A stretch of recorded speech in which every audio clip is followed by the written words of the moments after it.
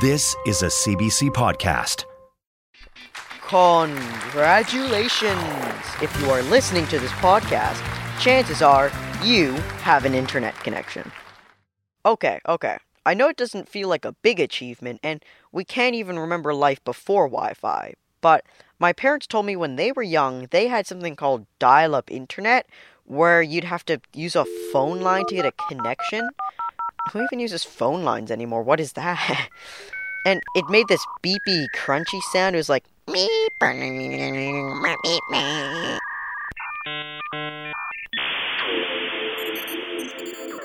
Oh, and even when you did get on, you could really only see basic web pages, and it would take an hour to send an email. My parents are from the Stone Ages, from what I've gathered. As you can tell, a lot has changed since then. Now we have Wi-Fi, we store things in the cloud, and I can send a picture to my family on the other side of the world in seconds.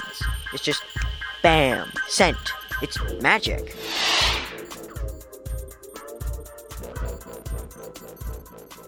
But I don't really understand how information travels from my phone all the way to my cousin's phone in Australia. I'm literally more than 10,000 miles away, but a picture could get there in seconds? How does it do that so quickly? I know that the router in my house gives me an internet connection, but after the picture leaves my phone, I have no idea where it goes. Does it go in the air around us? In space? Magic pigeons? I store a lot of my stuff in the cloud, so is that actually in a cloud? I use the internet every day to do homework and have fun and talk to friends, so shouldn't I know more about it?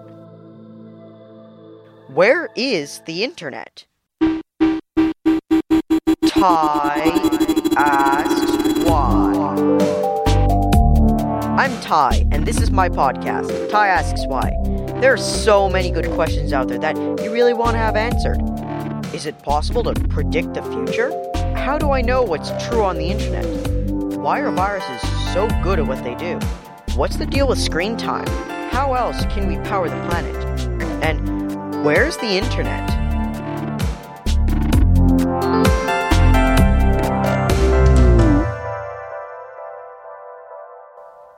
I asked my little bro Kian where he thinks these interwebs are.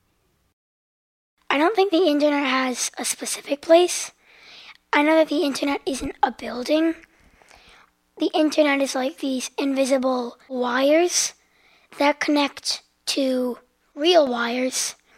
And then you can control it and make passwords. You can buy fast internet or slow internet. The internet can go down. It's not completely stable, but it's just kind of this invisible system. It's like the ground. There's little worms going through the ground, except instead of worms being here and there, worms would be everywhere. See, the internet is just this stuff that we don't notice, but it's just everywhere. I'm not sure if the internet's like worms, and the thought of worms being everywhere kind of makes me a little uncomfortable. But Kian does have a good point. The internet feels very invisible. We really don't notice where it is or how it works, unless, of course, it goes down. And it feels weird that I don't know very much about this thing that I use every day. Well, there's no reason for the people who build the internet to publicize where the internet is.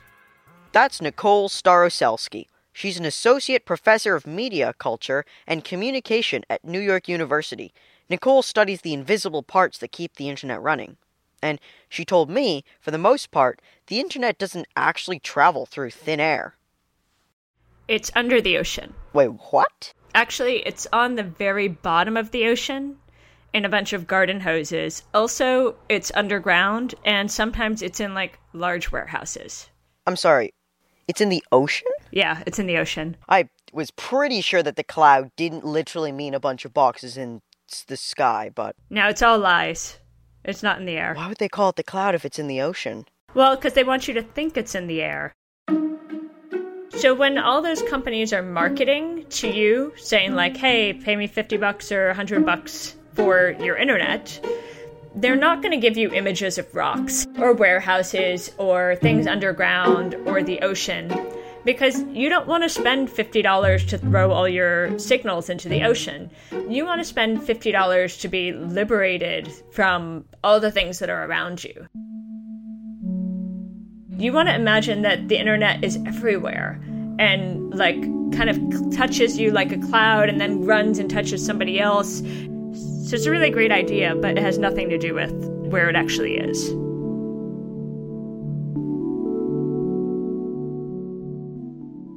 So if I send my cousin up in Australia a funny photo of me and my little brother that I just took, how does it get to them? Like, how does it get from Toronto all the way to Australia if it's not in the clouds? Let's say you take it on your phone. Usually what would happen is it would go to like a cell phone tower. And from there, it would link into a terrestrial underground cable grid. And so it would travel on these small fiber optic glass cables to someplace called a network exchange, which is basically like a train station. It's like a train station for internet signals. So your really funny photo would go to this like train station for internet signals, and it would take another train until it got to the West Coast. So it would travel all the way across underground, Canada into the US. And then from there, it might get on the Southern Cross cable network, and it would go to a cable landing point, which is basically like a port for your funny photo. And it would get on a undersea cable, and it would go on the very bottom of the ocean. And then it would like come up at Hawaii, or maybe it would come up at Fiji, which are some stopping points on that cable route, before going to Sydney. And then it would link to an underground network, go to another set of, internet train stations, and then it would eventually jump from a cell tower to your cousin's phone. But only those last 2 points are likely in the air. The rest of it would all be on the bottom of the ocean or in these like exchanges or underground. That's wild. It's crazy to think that, you can make this whole movie of how this little tiny packet of information goes all the way through this subway under Canada and then like in the ocean, at the bottom of the ocean bed, all the way to Australia. Yeah, and every single time you send a photo, that happens. Like over and over. So it's just like a trip that keeps happening. And millions of people are doing this at the same time. Like millions of people's photos are traveling on the same cable, on the same subway, under the earth, under the ocean, all at once. So I'm guessing that the cables are like, they're under the water, so you don't really get to see them, but they're like massive, so they just could have a lot of bandwidth and they could send a lot of things at once. No, they're super small. They're literally the size of a garden hose. What? Then how would you send 3 photos at a time? There'd be this huge traffic jam halfway in the Atlantic. So within that garden hose, there are these thin fibers, and these fibers are super, super, super pure glass. And what they're doing is they break your photo down into these little light signals. And the way they do it is it's kind of like a wave, right? So you can send multiples at the same time as long as they don't interfere with one another. And so you could send just tons of information. So then I'm guessing it just kind of gets my image, gets the funky image with the funny filter. It breaks it down into a bunch of light signals and then pew, pew, pew, pew, pew. It just sends this array of light that's like, oh, well, this is what the image is. Exactly. That's kind of like what happens. So if these tubes are so thin, there's still a lot of people sending messages to each other. So is there this crazy spider web of them below the world? Well, yes, but not as many as you would think. There's something like 400 cable systems, a little over 400 cable systems that carry all of the global internet. What? So everybody in the whole world communicating across oceans does so on around 400-ish systems. That's ridiculous. There's 4 million people in Toronto. How would you do that on garden hoses? Well, they can just cram a whole lot of information into a garden hose these days. It's light going through glass. And so if you think about when you turn on a light in a room, how does it instantly fill the room with brightness as fast as light goes, right? So it's like turning on a light that sends signals all across the world.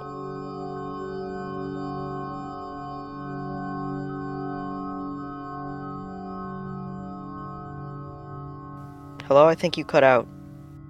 The internet went down again. During this call, the garden hoses actually showed us how finicky they are and that they mess up all the time. I think we lost connection.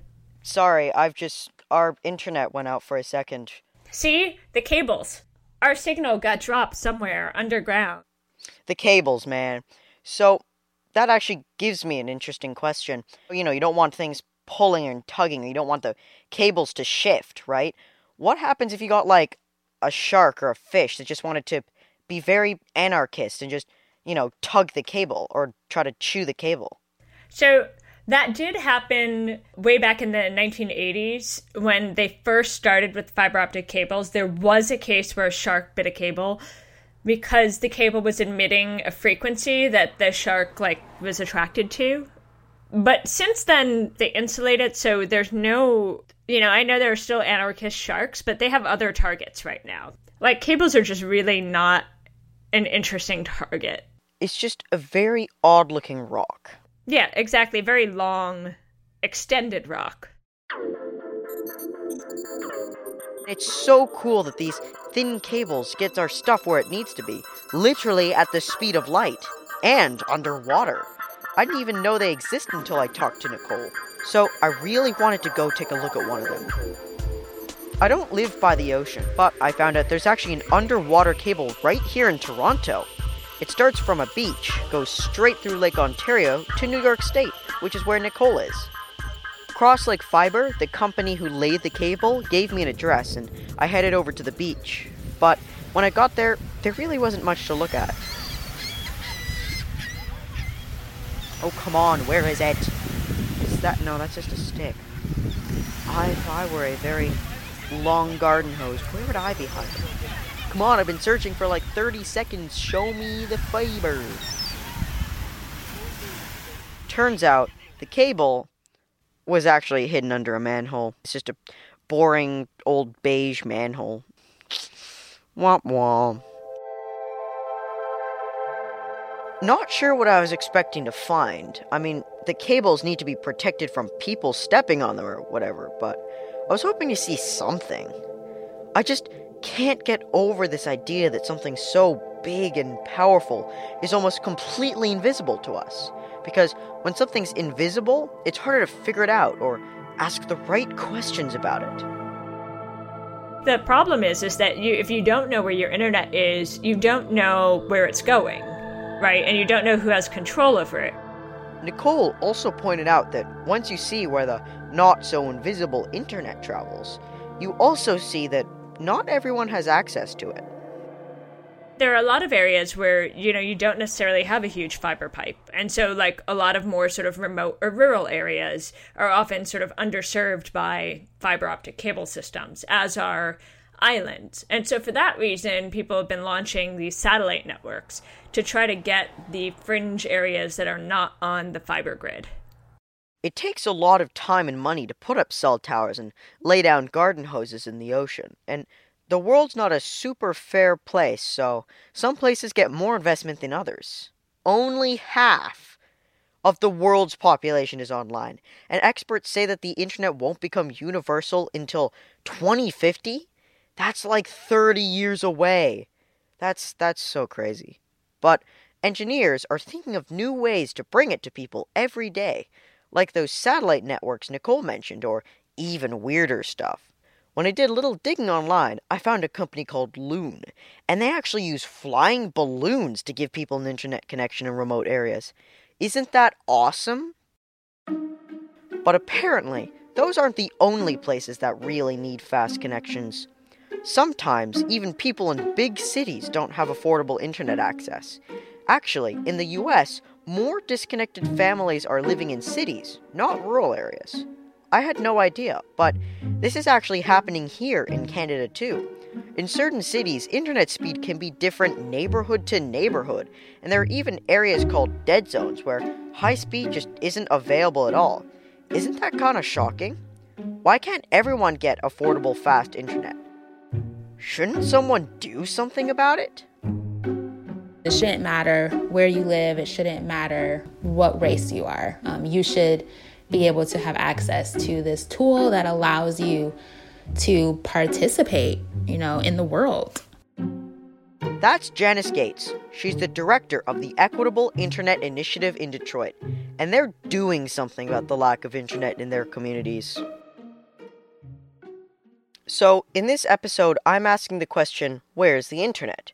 So, where is the internet for you? Well, in the city of Detroit, it's primarily in Midtown and downtown. Those are the neighborhoods in the city that have high-speed access and they have affordable access. But that's not the case for the other neighborhoods in Detroit, and Janice explained why. You can't look at the lack of internet access without also looking at race. So Detroit is a majority Black city, and I don't think that it should be surprising to anyone that the neighborhoods that have majority Black and brown populations have the least access to internet. Your neighborhood just doesn't see the investment that they should. That's quite sad, honestly. That's a bummer, that just sucks. Yep, it does. If you don't have the internet, you can't really, socialize with your friends. I mean, if you have a phone, then you're lucky, but if you want to use social media and you don't have the internet, then you can't do that. If you're an adult, that could affect your ability to apply for jobs. You can't find, city resources, so the transportation or the bus schedules.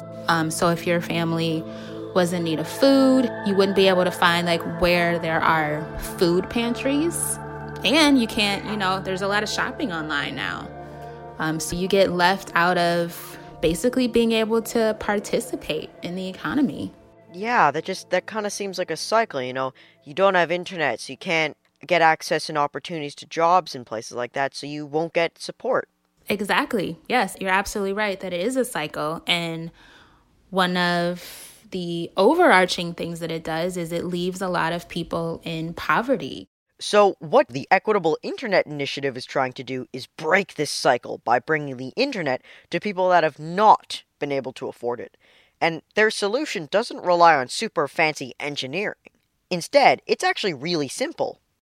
Honestly, the first way that we start is by talking to them, which is not a thing that, other internet service providers do. We believe in building with the community. So we want them to be involved in the decision making of their internet. The whole network is based around the work of people called digital stewards. These are people who live in the neighborhoods and are committed to helping out. So the first thing they did was they went and surveyed their neighborhoods. So they went out to see, door by door, who had internet access and who did not. Then they were able to use Google Earth to map out how do we get the signal from that tall building, the Renaissance Center, which is the tallest building in Detroit. It's where all of our connections come from. How do we get the signal from that tall building to one of the other tall buildings in each of the neighborhoods? So once they figure that out, they put equipment on each of those buildings. And then from there, they had to go back and work with residents and then people who owned businesses in the neighborhood to then get that internet signal to the different homes in the neighborhood. So how is it different than the internet that I use, if it is? We call it point-to-point access. Most internet, is distributed, think about a spider web. With point-to-point, it's literally from tall building to smaller building. So it's really important. We call it line of sight. So you should be able to see from one tall building to a smaller building and then to the individual homes. It's not as high speed as other internet that you have, but it still allows you to get online. So, does this community internet network, is the internet cheaper? Yes. So we kind of use a sliding scale, and that just means it depends on really what the people can afford. So in some cases, depending on the family and their individual circumstance, they don't pay at all. Other families pay about $10. Other families, sometimes they pay $20. Wow, I never thought it would be possible to just pay what you can for an internet service. Like, if you were to lose your job, you wouldn't be able to tell your internet service provider, sorry, I can only pay half this month. They'd probably just cut your internet off. But because this is run by the community, they make it cheap and actually care if you can afford it. So nice. And making the internet cheaper isn't the only thing the project does. The digital stewards actively help the residents. They don't just set it up and leave it there. They're really important, right? Because not only do they build the network, they host trainings. So they will teach people, how to set up an email address. They'll go over like how to use a computer in general, how to set up a social media account, and then kind of teaching them about how to make their data secure, when they're just surfing the web. So the digital stewards they're really important. And we make sure that the stewards that we hire come from the neighborhood that they work in. So the stewards are not only giving people an internet connection to use, they're teaching them how to use it and how to protect themselves and just have fun with it. It's not like cold and impersonal, where you get an internet bill, you paid any month and that's it. This thing they built, you could have people you could keep going to if you don't know how to use your email or if you can't afford to pay that month. Because the internet isn't just a connection, it's also the people that use it and the people who build it,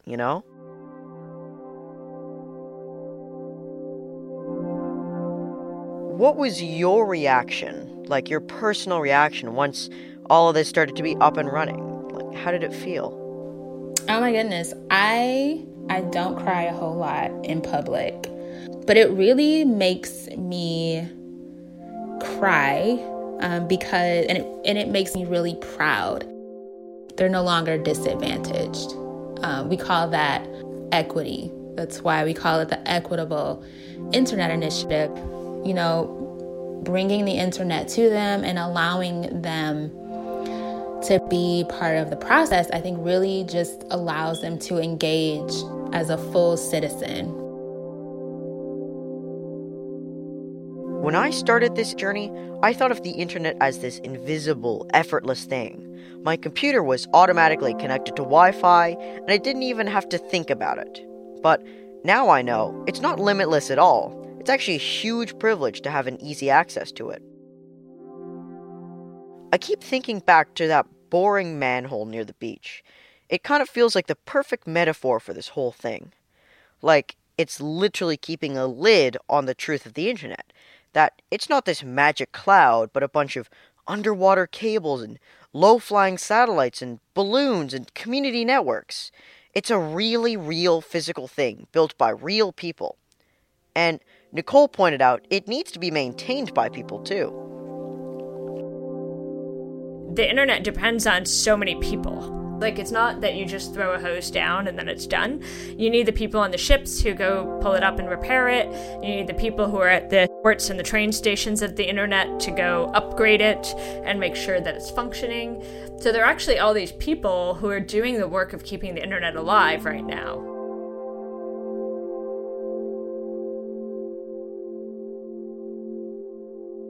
Key and I've returned with answers. I figured out where the internet is. Elaborate. Did you know that the internet is actually just a big spider web of cables underwater? Wow. They're actually the size of a garden hose. I don't know. How can the internet run through the little garden hose in the middle of the ocean? Because there's nothing giving it the signal out there. Well, how I learned it works is that it's a bunch of these thin little, kind of like noodle strips that are glass. And then what it does is it sends these little bursts of light through the glass, and then the glass is so pure that the light just kind of can somehow manage to pew and go all the way to the wherever it needs to go, which can be on the other side of the world. I feel like if you're shooting a light from a glass tube in the ocean, that'd just be so hard because it's so easy to miss or mistime it, or the light could just be faded out by a fish or the water. What happens if one of these breaks or something? I don't know, man. It's so weird to me that the internet's just a bunch of little flashlight signals across the ocean. It seems so it would stop working way too easily. It seems like it's just not enough.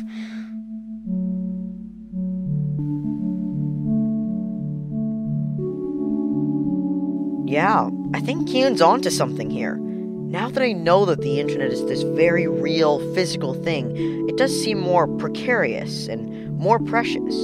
It's not just magic from the sky, but it's the accumulation of all kinds of people's hard work. We made it, so we can break it. But we can also fix it.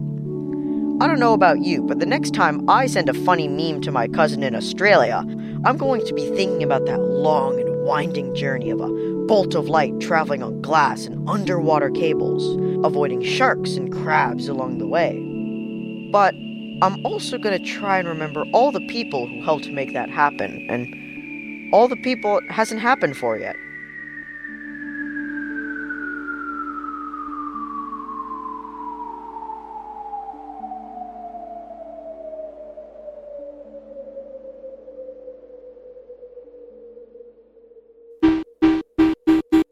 Ty asks why. Thank you guys so much for listening. I'm Ty Poole. This show is produced by Amanda Buckowitz and Judy D. Gu. Judy's also our digital producer. This podcast was created by Veronica Simmons, and she is also our editor and sound designer. The theme music is by Johnny Spence. Sound engineer is Mon Père Menuyen, and our location manager is Ma Mère, Nikki Poole. Thanks, guys, for paying for the internet so I can make podcasts and send funny memes. Today, my guests were Nicole Staroselsky and Janice Gates.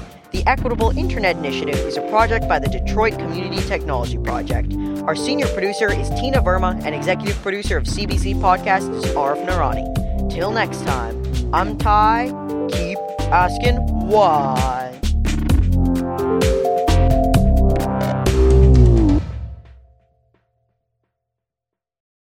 For more CBC podcasts, go to cbc.ca/podcasts.